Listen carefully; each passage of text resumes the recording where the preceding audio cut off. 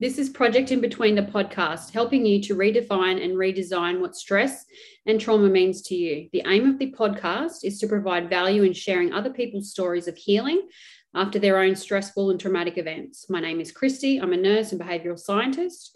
It brings me so much joy to share stories of light after dark. So today we have Jeremy and Zach from the Fitmess podcast. Is that correct? It's the Fitmess? That is correct. Yes. So yeah, I'd love for the both of you to, you guys pick whoever goes first. Tell me a little bit about yourselves, your background, and just go ahead. Who wants to go? How about it, Jeremy? All right. Well, I guess the show is kind of the primary thing to talk about, and and first of all, thank you for having us on. It's we really appreciate it. It's a show that started just a couple of years ago. Zach and I were having conversations about our own struggles for better wellness, and this was after we'd met through a mutual friend, and our daughters were growing up together, and we were just having a lot of similarities. We kind of traumatic childhoods, some more than other. Zach's more so than mine. Mine was much more garden variety childhood trauma, but we were having a lot of similar experiences. We'd gained some weight, we were trying to lose it. We had some mental health issues, we were trying to battle our way through them. And the more we talked about them, Zach was proposing that, because I've been podcasting since 2004, and Zach actually proposed, hey, why don't we take these conversations and put them on a podcast and share them? Because we don't have these conversations with other guy friends of ours. We don't hear other guys having these conversations. Maybe it's a good idea to put this out there and just show that, it's okay. Guys can talk about having feelings, and they're not going to just like dissolve into a puddle of water and, in front of everybody and, change the landscape of humanity. It's okay. We're people, we have feelings. And so it took some prodding and some arguing back and forth, but eventually he convinced me, and we've been doing it ever since. I love that. The puddle of water part. I mean, it's so true. Like when you said that before, it's like, oh my God, I've got feelings and emotions, and I'm not going to, evaporate into a puddle of water. I just think that's right. Great. It's such a great analogy. Zach, what about yourself? Yeah. So like Jeremy said, there was more than just some prodding. I think I had to push him pretty hard to get the podcast off the ground.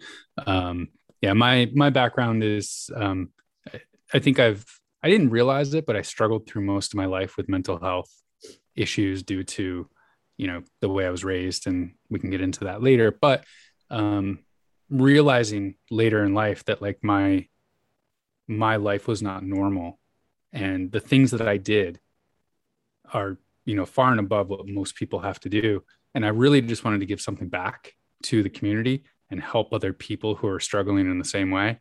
And of course, Jeremy had the technical chops to, get a podcast off the ground. And like he said, we were talking back and forth and having these really great, meaningful conversations that helped me more, helped him more. And we just really felt that it was time to bring that out to the masses and try and help as many people as we could. And we started talking into a microphone, and it got easier every single week, because it was pretty hard at the beginning to like be that vulnerable and throwing ourselves out there. But here we are. I think we're 90 episodes in of being vulnerable, and now it's second nature to us. We'll just get on the mic and cry. I love it. Well, obviously, I'm in Australia. You guys are in the States.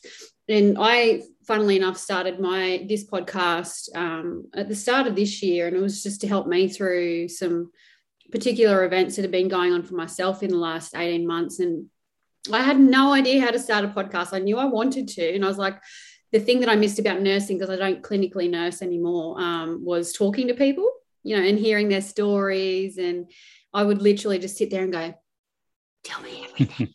And then you're right, with every episode it just got easier and easier, and the stories that I would hear, I'm just like, oh my God, you hear a little bit of yourself in every story that I share anyway. And I think it's probably like that for anybody that you meet, in everyday life, don't you think, that you can sort of always find a bit of yourself in other people's stories? Yeah, for sure. I mean, I feel like we're all connected in one way on an energy level, or you can get as deep in the woo-woo on that as you want, or you can just get down to just similar stories, similar backgrounds, experiences that we all share. And I think anytime you hear anyone's story, there's going to be something in there that you're like, oh yeah, I went through not that, but that reminds me of, and it's just a reminder that we all have our stuff. Everyone's going through something. So that person that irritates you that day for whatever they did, it's really hard, but you have to remember they're going through something. There's something they haven't let go of. There's something they haven't dealt with. Yeah. That's how they're expressing it. And so it's those moments to me are good reminders to have compassion and empathy for everyone, because it's just easier to approach life that way than to assume everyone's just being a jerk and angry and just a terrible person. Yeah, I 100% agree. I think, well, here in Australia, a lot of men, well, I'm an 80s baby. I don't know if you guys grew up in the 80s and the 90s. Late 70s, baby. 79. So I just got in under the radar in the 70s. Well, either way, you guys were a product of those particular environments where, boys don't cry. Do you remember that movie, actually? Boys Don't Cry. Oh, yeah. Boys are never allowed to, I know here in Australia, football is massive. So, everyone's like really rugged and full on. And I mean, you've got gridiron, I suppose, but, boys were never allowed to express their emotions. And if they did, there was something wrong with them, or they were told to shut up, don't be a little girl, or what, which I think is such hideous messaging, which is probably why we're seeing like higher rates of mental health issues amongst men, because they've been so deconditioned against their own inner nature, right? Yeah. That was a similar message I got from my dad was, stop crying, get up, rub dirt in it. You're okay. There's nothing to be sad about. And I still remember like the first time we sat down with a therapist, my dad finally gave in and brought me to therapy. And, he said to the therapist, like, I just don't understand why he's this way. And because I just wasn't quite manly enough for, 9-year-old boy. Yeah, I don't understand why he is this way. I've actually met a couple of guys who are in touch with their, I think at the end of, like, on an energetic level, as you were saying before, Jeremy, like we are all energy at the core of who we are. Like if you want to be all sciencey about it, like, energy is cells and, all that, and we are all made up of cells and things like that. So yeah, that makes so much sense. But we are also equally, we've got a mum and a dad generally, like, it takes a female and a male to make a baby. So therefore we are then half female and half male. So you've got to own both sides of yourself, no matter what gender you are, right? For sure. And that was definitely a struggle for me too. Like I grew up with a dad who was, an electrician, like hardworking, laboring guy. And I couldn't have had less interest in his life and his job. I wanted to play video games and I wanted to do quieter activities. I wasn't drawn to that stuff. And I always struggled with, am I a man enough for my dad? And I don't think I could process it at that age that was what I was feeling, but I always felt like I wasn't quite enough.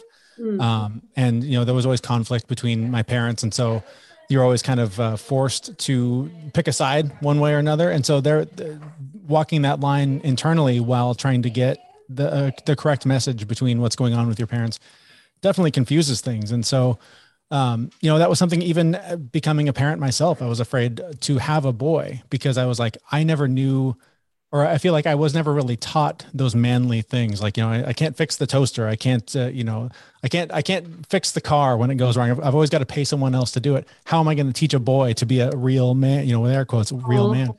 And luckily I was blessed with two beautiful girls, right, girls? So you got your wish. So I've got two girls. I never have to teach them how to fix the toaster. Well, but you should teach them how to. Well, I got to teach myself first. It really lets me off the hook from having to learn how to fix the toaster. YouTube it. Yep. That's how we learn everything these days. What about yourself, Zach? I always did worry too about, like Jeremy was saying, I worried about having a boy. But later on, I think probably 7 or 8 years ago, I have one daughter as well, so I don't have to worry about raising a boy. But it's interesting because my mind has shifted in the last 10 years of, I know exactly how I would raise a boy now. I would raise a boy to be emotionally intelligent, to be, go play whatever sports you want to play, do whatever you want to do, feel whatever you want to feel. It's all okay. It's all right. So it's an interesting mind shift. I was scared of having a boy. Now I kind of want to have one so I could, bring some of those lessons to him. But I've got a beautiful daughter and I'm okay with that. It's interesting because like I'm a girl, obviously, and I've got a daughter myself. She's 9. And I remember thinking, oh God, I don't know how I'm going to bring up a daughter because I was barely brought up myself. Like I moved out of home when I was 16 out of necessity, safety and stuff like that. But I was like, oh shit, how am I going to bring up a daughter in this day and age when I was barely brought up? But I'm now realizing it was just a matter of that particular era. I think, the 70s, the 80s and the 90s is such a strange sort of an era to grow up in, I think. And we were all like, it was all these clearly defined roles as you're a man or you're a woman. You're not in between, Yeah. And sorry. Well, it's interesting too, because I can see that. And I know that that's where a lot of my, preconceived beliefs came from, but I also look at like what my kids are doing now compared to what we came up with. We had bullying, we had fighting on the playground, but what they're growing up with, especially now in times of COVID, when they don't know how long am I going to school in person? How long am I going to have to be on? I mean, my kids were just in school online for a year and a half. I never had to do that. I have no idea what it's like for that. I lived a life, but it was nothing like the one that they're living right now. And so it's another constant reminder for me to try and just have empathy and compassion, because I can't even begin to understand making sense of this world from their perspective. I can't make sense of it from my perspective. So trying to figure out how they see it is just, it's unimaginable. Was there any specific events for either of you guys? So I talk about, stress, or like for me, I went through a separation and, end of a career change. I did a career change and all these sorts of things. And it was quite stressful because, it's a change of different identity but not just that, nursing people through their difficult times and their own traumas and stress, and watching the stress that goes on with people in life on life's terms, as we know. So for you guys, was there anything specific, or even was it a multitude of things that brought you to start the podcast? That's a good question. Do we have a few hours to go through? Well, I mean, can you bullet point it? But that's all right. Yeah. We can pick things out. It's totally fine. Yeah. No, I think, so my childhood was full of trauma from like the day I was born. But I think the real, point where I kind of switched was, I had a really good job. I had a big team. I was making a difference for the company I was working for. And I felt like I had a sense of purpose. And Jeremy actually knew me then. So I was all about my job, and my identity was in my job. And I decided to take a different role, and it really didn't amount to what I thought it was going to be. And it was like no team, didn't feel like I was making a difference, and the complete opposite of what I was doing. And it made me realize how much of myself was tied up in my job. And it was literally overnight, my entire identity crashed and went away. And I had no sense of who I was because I didn't have my job. I didn't have that sense of purpose. And I think that was 2015, really. I healed from a lot of the trauma that I had, but that was the couple of years where I just went out searching for myself and did my yoga teacher training, and just got in touch with me mentally. And I think some of those lessons, all of a sudden, Jeremy was like, "Hey, what are you doing there? You look happy, healthy. What's happening?" And that's when I started telling him some of the things I was doing. He tried it, and we started talking about, the some of our mental issues, and that's kind of where the show started from. So I would say that I lost my identity, and I had to find it again. Well, and I think my interest in Zach's self-improvement stemmed from him. He was really a couple of years ahead of me on this path, sort of from the beginning. Mine began with just the dumbest knee injury that ever happened. The Amazon delivery guy was knocking on the door at 6 a.m. and my dog started barking, and I was like, well, that's going to wake up my daughter. So I rolled out of bed to just to shut the dog up. And the way I landed on my knee, it just twisted and I just went down and I just wrecked my knee. Didn't know what happened. And turned out that it was just some injury. I still don't even really know, some sort of nerve damage or something. But I ended up in a physical therapy office and was explaining what happened to me and that my mom had had knee replacement surgeries. And that physical therapist said, you need to get on a bike. The motion of being on a bike is going to save you from the same fate that your mom had, replacing your knees. And so I started thinking like, well, when am I going to do that? The only option really is to start bike commuting. And so I was talking to my brother, who I was doing a podcast with at the time. And I'll never forget, I was telling him about this concern, like, how do I start doing this? And he said, you just have to decide that you're that weird bike commuting guy now. Like, that's just who you are now. Just accept that as your identity and you'll do it. And literally, like, the next day I got on Craigslist, bought some used bike and started bike commuting to work 9 miles and never looked back. And in doing so, I kept finding that I was finding a lot of peace in the chaos of riding that bike, because you have to be in the moment on a bike when you're riding along cars going 40 miles an hour, because if you're not in the moment's going to hit you the wrong way.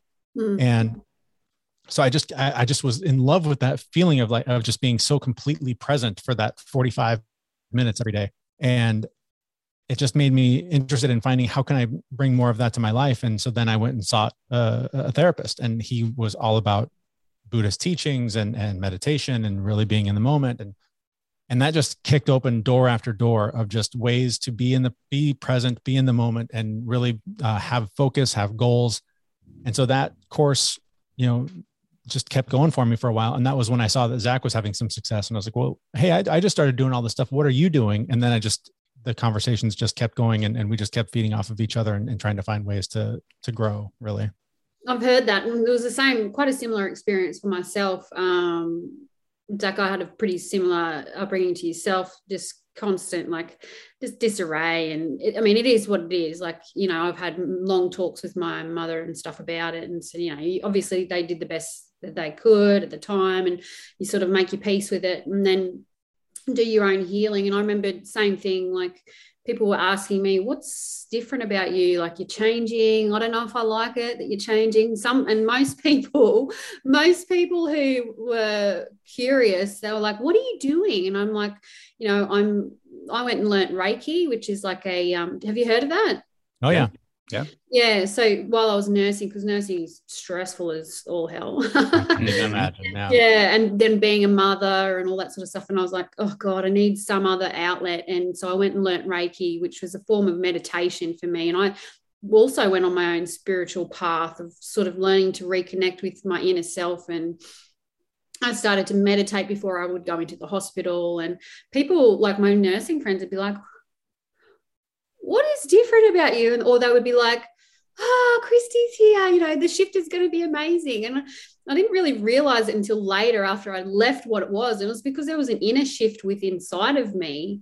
Yeah. And then it was sort of going outwards, and people are like, probably which would have, for you, Zach, is what would have attracted Jeremy to you. Because he's like, what are you doing? Because it's the change from within, right? Yeah, and I actually listened to one of our first episodes the other day. It just auto played, so I was like, oh, well, I guess I'll listen to this now. But one of the things that I said in that episode was I spent my whole life looking outside for the next promotion, the next new car, and looking at what everyone else had. Mm-hmm. And comparing myself to the entire outside world. Yeah. And when I had that shift, I realized that it's what's behind my eyes that matters. Turning around and looking inside, I was like, whoa, the gold is there. Yeah. And I focused on the inside, and everything changed after that. Yeah, I 100% agree. I actually ended up writing a book because I love writing. Journaling it was almost like I had to reconnect with my inner child. And I used to love writing. I grew up in the country, and so there was never anything to do. So I used to journal everything. And I realized, I didn't realize it until after the fact, as it always seems to be. I started writing a book to help me heal through the burnout of nursing and just life or whatever. And I made the same correlation. It was just like, I avoided for years going within. But I think also I've realized as well, it's like the societal conditioning that we've had where, probably from that particular era where, you want to have the nice car, you want to be like Mike, the basketball player, and, like you want to have the fancy house and all that sort of stuff. And I remember thinking one day, I don't give a stuff about any of that anymore. It's not making me happy. And I've found recently that a lot of people who have those things taken away from them, that's when they start to fall down. Have you noticed that? There's definitely a sense of rock bottom, I think, for people when you do associate your identity. I mean, like Zach associated his identity with his job. I did the same thing with the job that I had. I mean, there were so many times with one particular show that I produced years ago that I felt like my job was my activism. So I didn't need to donate. I didn't need to volunteer. I didn't need to do things because the job, like I believed so much in the job and who I was in that role that that I didn't need to do anything else for other people because that was enough. And when that was gone, I literally had no idea who I was. I just was on an island. And I spent several years, and that, to a large degree still I'm working on. I think that's a lifelong process. I don't think I don't think once you start on this path, you ever stop because, or you either get too scared and revert to your old ways, or it gets exhausting and you revert to your old ways, or you just continually pursue because there's just so much that we can't, I don't think you can uncover in one lifetime. It's an evolutionary process, right? Yeah. It's not and I have to remember that because there will be times when I'm frustrated where I feel like, why am I not there yet? Why am I not enlightened? Why isn't every day just bliss? I meditate all the time. I know all the things. I do all the things sometimes. I should have it all figured out. And then, something will happen and I'll be frustrated and irritated and angry at everybody. And it's like, why did that happen again? So it's just a lifelong process. The yoga training would have helped you too, Zach, right? It would have. Jeremy actually attended my first class. Oh, really? So he was able to enjoy that. But I think that was my first and only class I ever taught. Oh, really? Yeah. It was a weird, I thought that I would enjoy teaching yoga. But then when I realized that I wasn't actually getting the benefit of practicing yoga while I was teaching yoga, I was out. I couldn't do it. So I did the training to learn more about it, but I just couldn't be a yoga teacher. That was quite similar for me with Reiki, and I learned some other like massage modalities. I realized it was more that I just wanted to learn more about the human body and learn about myself, and that it's okay. I think a lot of people can get stuck in that mind frame of, oh, well, if I'm going to go and learn, I've got to teach it. I've just had a girlfriend who went and learnt breath work. And she's like, oh, everybody's out there teaching it. And should I be teaching it? I'm like, maybe it was just something that you needed at that time, right? Well, we're also taught to be goal oriented. If the thing you're doing doesn't have an end result, then why are you doing it? And yes, that's silly. Like why can't just the pursuit of the thing be enough? Why isn't the journey enough without having to, why do I have a guitar downstairs that I've had for years that I can play the same 3 chords on today that I could when I was 15? But every time I pick it up, I think, oh, maybe I'll finally write a hit song. Maybe I'll make something of. It can never just be about learning the next chord, right? Like, why can't that be enough? Yeah, I think also with men specifically, you guys are we inherently. Because I've been learning a lot about how men. Because men and women are completely different species. Obviously, we're not really the same. And learning that, men really are, you guys are kind of inherently goal oriented, right? And purpose driven. And so I could understand why it'd be like, okay, so what's the end goal? I think it says that on your business card, doesn't it, Zach? Purpose and goal driven. Yeah. I tend to operate in extremes. And surprisingly, like where I'm at now is quite a bit less than what I used to be. It was just, like I said earlier, I was like always on to the next thing.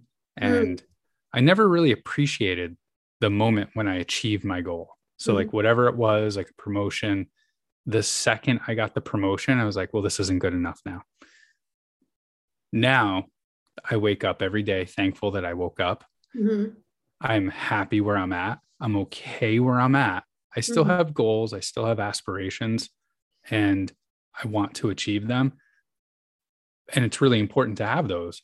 But it's also really important to recognize that you're okay where you are. It's okay to be happy where you are, and just be now with yourself.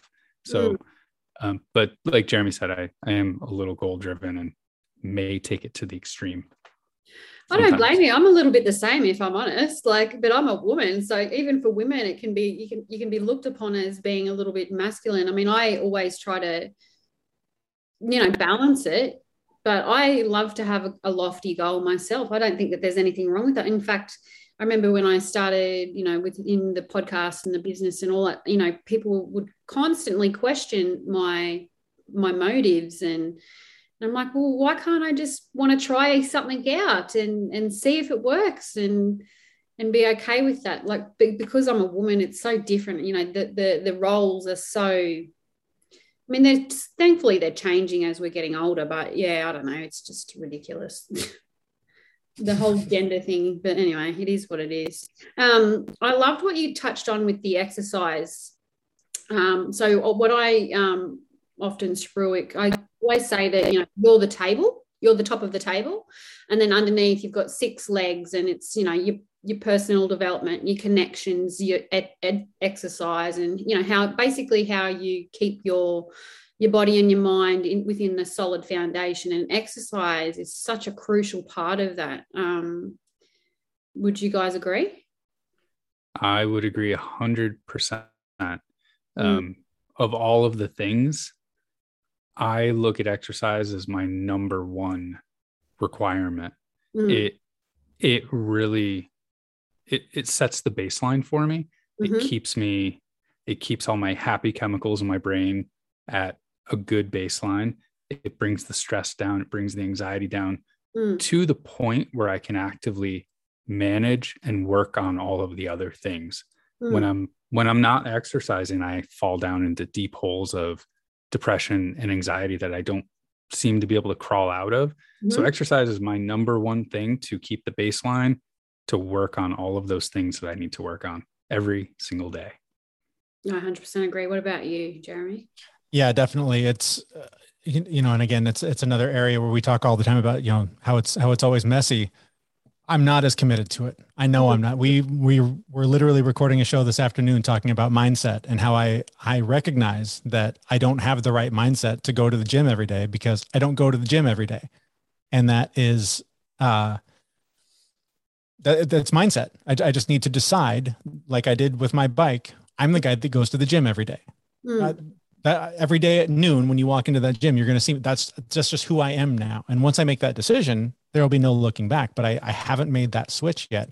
But I do. It's funny you mentioned a table, because I try and think of my sort of depression management as a table as well. It's a table with 3 legs: movement, water, and meditation. If I get enough water and I meditate and I move my body at least for 30 minutes, just go for a walk, do some yoga, just something to move that energy, release that energy. Those are the best ways that I can sort of stay balanced, to stay emotionally and physically balanced. Because if nothing else, it's just something I'm doing for myself. It's a way I'm being kind to myself and just making time for me. Because, when you have a family and a job or multiple jobs, the demands are constant and from multiple directions. And it's super important to just take that time for yourself. And I know that I need to do more physically. I have this shirt that I had made that says "Tired Muscles, Quiet Dark Voices," because I know that when I push that energy out, all that noise goes with it, and I can just sort of be more present and be more in the moment. It's like stuck energy. I call it, stuck energy. Yeah. If you don't move your body, and, because we have all become so sedentary within our lives and things like, if you don't move your body, it becomes stuck energy. You don't move your body to move. Like, oxygenation is what helps to release it, as you would know, through yoga, exercise, whatever you call it. It's why, my friend who did a yoga class, and she farted, and then she started crying right afterwards. She's like, "Christy, it was the weirdest bloody experience ever," but I was so embarrassed. And I was like, "Clearly you had something stuck in there." She goes, right. I'm sure she's the first person that's ever happened to also. That's what I said to her. I'm like, oh yeah, I'm sure you're the first person to have done all of those things in a yoga class. And she's Well, like, the other good thing about it too that you could tell her is when you do that, only the people immediately around you know it was you. Everyone else in the class, they don't quite know the direction it came from. So they're sitting there going, it's okay. This is interesting too. The concept that's come up around self-care. So I know for women, it's easier to call it self-care on Instagram. You know, self-care is everywhere. But for men, and I've asked a couple of my friends who've got husbands and things like that, you know, because I know over here in Australia, if you say self-care to a man, he'll just think it's a real feminine thing to say. So for you guys, what would you deem as self-care? What wording would you specifically use?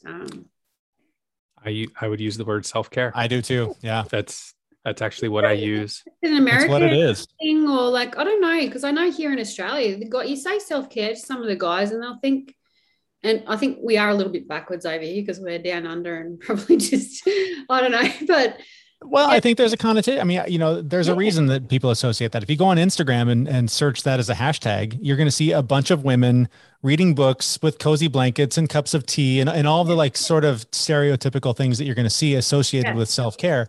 So it makes sense that for a guy who's maybe not as open to making time for self-care, that would be what they would associate it with, because that's what the ads on TV are. That's what the media is perpetuating in terms of what self-care is. But I mean, like I said, self-care is just making time for yourself. It's really, it doesn't have to have all of this gentrification with it to make it weird or foreign to somebody. And self-care can be like, it doesn't have to be like what Jeremy said, right? For me, self-care is going to the gym and lifting heavy weights. Yeah.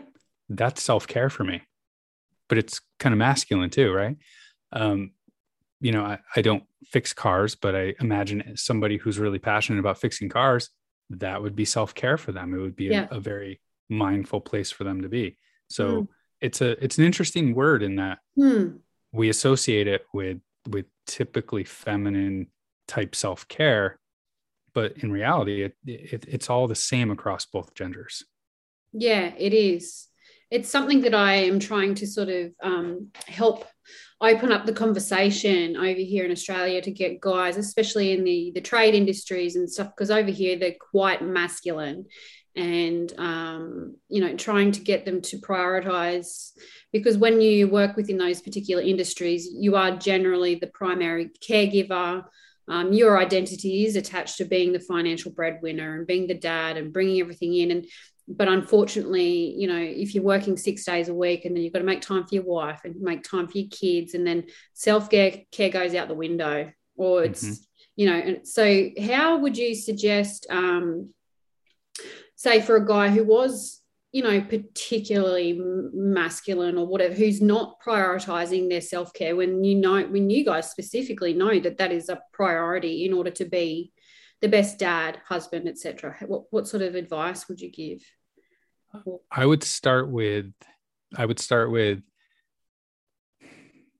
you know, being masculine and self-care, they can live together, right? You can be masculine. You can do all the things that you can be the breadwinner. I mean, I'm the breadwinner in my household. You know, I'm currently rewiring our house. Like, I don't know how to do it, but I'm doing it anyway. I'm figuring it out. I'm doing the masculine thing. But, you know, these self-care things like meditation, emotional intelligence, and getting and connecting with yourself, and that's how I view self-care, is like really knowing yourself inside. These are things you can add to masculinity, right? Yeah. You can still be as masculine as you want. These are just additional things that will help you be a better person, a better human being in general. So that's what I would add. And I'm sure Jeremy is waiting for me to stop talking so he can add. No, and that's all gold. I would just add that sometimes it's just marketing, you know, don't call it self-care, but depending on the guy, if it's someone who's not open to that kind of an idea, just talking about taking a break, you know, talk about things that, you know, and so much of this, I guess, is pre-COVID, but like talking about things you can do, like let's go camping, let's go fishing, like offering to do those sort of typical, masculine things or whatever, but knowing that it's just a chance to go and connect with nature and take a nature bath, right? Or whatever. But like, it's just marketing. It's just changing the way you present it. And talking about, hey, let me come over and help you work on the car this weekend. So you can both be focused on fixing the carburetor. They're called carburetors, right? I don't know. But just changing that marketing, I think is the best way to access those people. But also recognizing that, it's a tricky line to walk, because I know, Zach and I want to open the door to men to talk more about these things, but at the same time, it's not our responsibility to fix people, especially if they don't want to be fixed. So for anyone who's listening and thinking, oh, if only I could get my husband to meditate once in a while.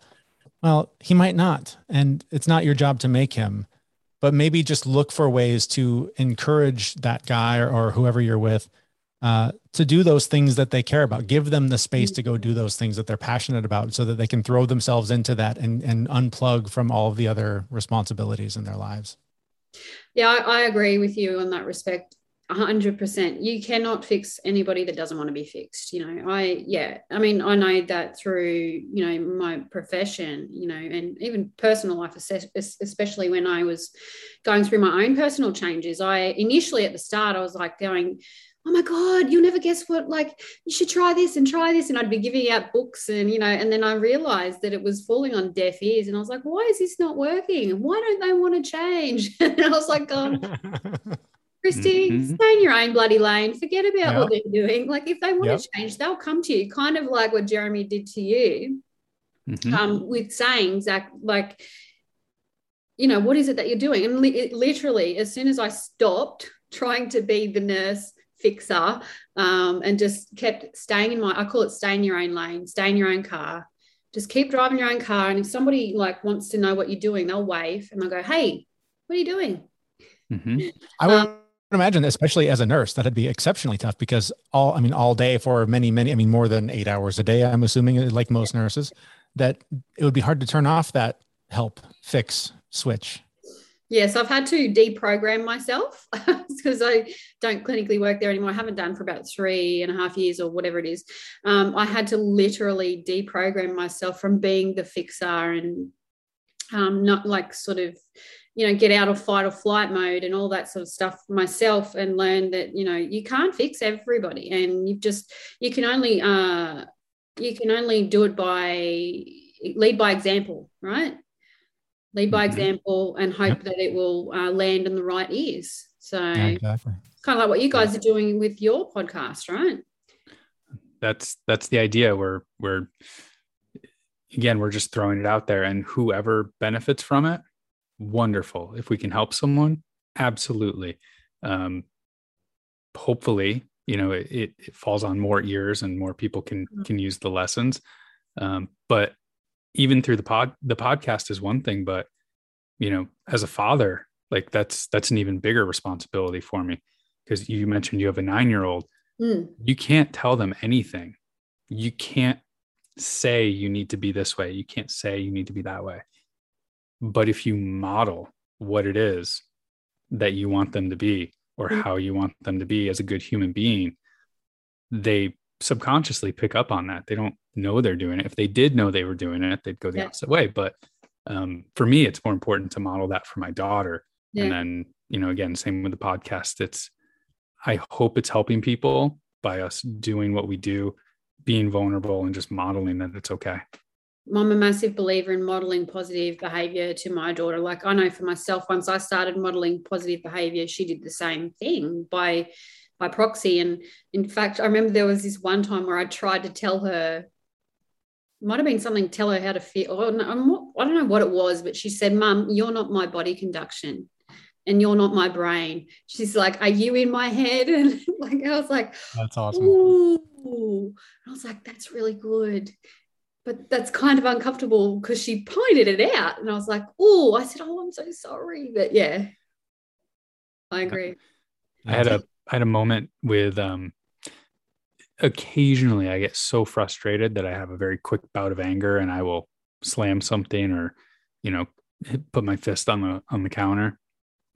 And there's just this one day, my daughter had a problem with her phone that she was using for music, and it didn't work. Like it locked her out or something. And she like slammed her hand on the counter. And I looked at her like horrified of like, that's such inappropriate behavior. And my wife looked at me and went, that's you, dude. Yeah. That's you. Little beacons of your outward behavior. They're just modeling it, right? Yep. But so it's been a really good lesson having a kid to at least show me how poor I'm doing in some areas and where I need to put effort. What about you, Jeremy? I'd love to hear a little story. Yeah, there's so many. I think mine, I don't know. I've learned a lot about, I guess, about myself through raising my kids. And one in particular is that, you know, I have highly sensitive kids, and that was something that I didn't even know was a thing until a few years ago. And I think my wife stumbled across it as a concept. Maybe I think there was a Kickstarter out there for the movie that was being made or something. We started researching it, looking into it, and there was just like all these red flags of, yep, that is her, that's her, that's her. But then the further I read, the more I read that, oh, I'm not reading for her anymore. This is me. This is who I am. And so it's been a really interesting education to sort of learn more about who I am through being a parent, because, you know, when I was a kid, same stuff, you know, toughen up, you know, just suck it up and go deal with your problem. Like there was no, and this is not a slam on my parents. They didn't have the knowledge. They didn't have the information. They didn't have the culture that we have now to know these things. But, and trust me, it's not easy to implement this stuff when you're in the grind of the day to day in parenting. But just that's been way more eye-opening than I expected going into parenting, was just how much I would learn about myself and trying to teach them how to be good people. And I also bring a lot of baggage about my self-esteem. And so when I think I project a lot. I think that there's a lot of things that I try and prevent them from having to experience based on the thing that happened to me in 1983, you know, like, and it makes no sense, but I see so much of myself in them, and I see them making some of the same decisions and following some of the same patterns, and just going, oh, well, I know how this ends, so I've got to step in and stop this thing. So that's been a really interesting lesson that I've had to learn, and I'm still very much learning, is how to stop parenting myself through them and trying to correct what I wish my parents had corrected 30 years ago. Yeah, that's a really tricky concept. I always say that my daughter was my awakening, you know. Yeah. She came into my life, and it was almost like I wasn't ready to be a parent, whoever is really. I feel like I was 31. So I was just like, oh my God, suddenly I've got this kid. And initially I sort of started to parent her the way that I was parented, which is what you do initially. That's what you do. Yeah, of course. That's what you do, right? And then I started to wake up and go, hang on, I don't want to repeat history. I'm going to make these changes. And I that's literally what I did.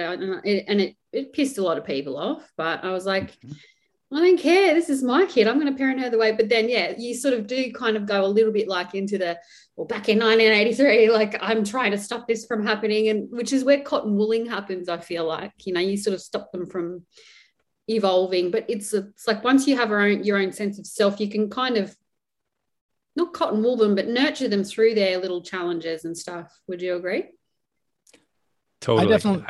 I definitely have bright spots that I can point to. There was one that I will never forget. It was my daughter was having an issue. I don't even remember what the issue was, but I remember talking to her about how whatever it was all emotions and feelings, and how to really like put the story aside, the story of whatever the thing was that happened, and just tap into what did that make you feel. And we really talked it through from that perspective, because so much of the drama and the stress that we create for ourselves is a story.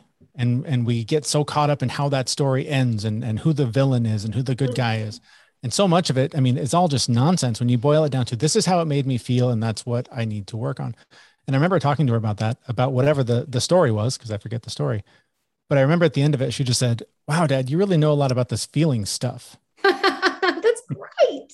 And I was just like, I win the dad award. I've figured it out. I've unlocked the key. And then I'm sure the next day I got frustrated and, yelled at her about something stupid. But in that moment, I was the best dad on the planet. That's amazing. I would love to hear a bit more about your podcast, actually. So what do you guys talk about specifically on the podcast, the Fitmess? So we take the approach of, again, we are two average guys, and in some cases below average, some cases above average, but many cases below average. Yeah, mostly below. And we really focus on, tools and techniques and bringing on experts who do know their stuff. So we talk to people about meditation, physical exercise, nutrition, mindfulness, yoga, and, tools as well. So we talk to people who make, fitness trackers that you wear, and really just approaching it from a really humble place, and a vulnerable place of all of this health and wellness stuff. Being healthy mentally, physically, emotionally, it's not easy. No. In fact, it's really hard. And for every 2 steps forward you take, you're going to have a step backwards, maybe even 3. And just letting people know that, like, it's okay to struggle through this. It's okay for it to be a struggle, because none of it's easy. I know Instagram and Facebook makes it all look perfect and really, really easy, but it's not. So we're really focusing on making sure people know that to be healthy, to be well, to be happy, it's hard to do. And it's okay that it feels hard to do.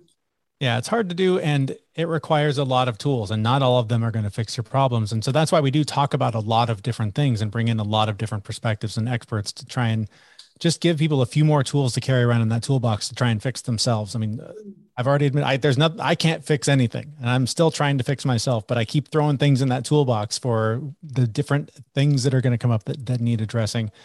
And I think the thing that drives me the most is just really trying to help that person who, like me, 8, 9, 10 years ago, wanted to make a change, didn't know where to go, didn't know how to do it, felt very alone, felt very isolated. And I just want that version of me to hear that it's okay, that it's hard. It's okay that you're going to fail probably 16 times today. And that so am I. We're all going to fail a whole bunch on this never ending journey to better wellness. And so if we can just make, one more person feel a little bit less alone in that path, then I think we're doing our job. I love that. I think it's a Japanese proverb: fall down 7, get back up 8. Yep. And the perfectly imperfect. I just think probably the messaging for a lot of us, probably growing up in the era that we did, was that, you win everything. It's always to win, but, you don't really see, like, even with the professional athletes and whoever else, the people that, they've won. I mean, I think I watched Bruce Jenner's, like how he won the decathlon or something, but the backstory behind the amount of failures that he had in order to get there, the beauty, I feel like, is in the failures, is in the falling down 7 and getting back up 8. That's the human part. That's the part that we all experience. We don't all experience that moment on the podium with the gold medal. Very few of us do. The rest of us are still, in some cases sitting on the couch eating a bag of Doritos, while others are still out on the track running. So, that's where most of us are. We're not all on the pinnacle with the medal. No, and that's why I just, like I said, it's like where you get stuck in the in between. It's like, it's the fear of, like, am I going to do this? Am I going to do this? And then you give up before, the podium or something like that. But you touched on something before, like, if you were to, I mean, you said about, yourself 9 years ago, and you felt alone and lost, and if you were to give advice to somebody who is or about to start down that particular path of self-discovery, and what advice would you give to men or women? I would say no matter how crazy the idea that is proposed, no matter how insane, how woo-woo, how weird the options are, just say yes. If it's not dangerous, if you're not going to hurt yourself or others, say yes and do it. If you're afraid of it, absolutely say yes, because that's where the growth happens. When you get out of that comfort zone, when you make the change that is the thing that's holding you back, the letting go of that thing that means everything to you, that you've got your identity wrapped up in, just that all has to go away. And you have to just be open and say yes to whatever the craziest things are that you don't think are going to work, because many of them will, and you'll be completely blown away at how much they change your life. Yeah. And to add to that too, Jeremy said, as long as it's safe, I would say whatever it is that you want to do, find someone who can help you do it safely.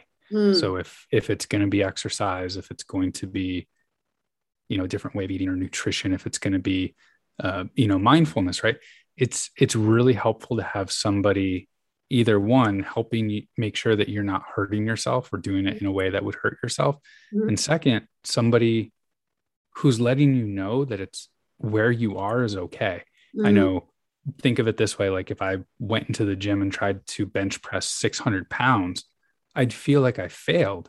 But if I had a coach or somebody there helping me, be like, nobody can do that. No, what you're doing is good. Like that was a good starting point. So finding somebody who can give you that positive feedback, as well as make sure that you're not hurting yourself. And even if it's meditation or mindfulness, like an accountability coach or somebody to help you realize that you don't go from 0 to monk. You go from 0 to that felt horrible, 0 to that wasn't meditating. Like it takes a long time to get good at things like that. So finding someone who can help you and give you that positive feedback and help you with the positive mindset is really important.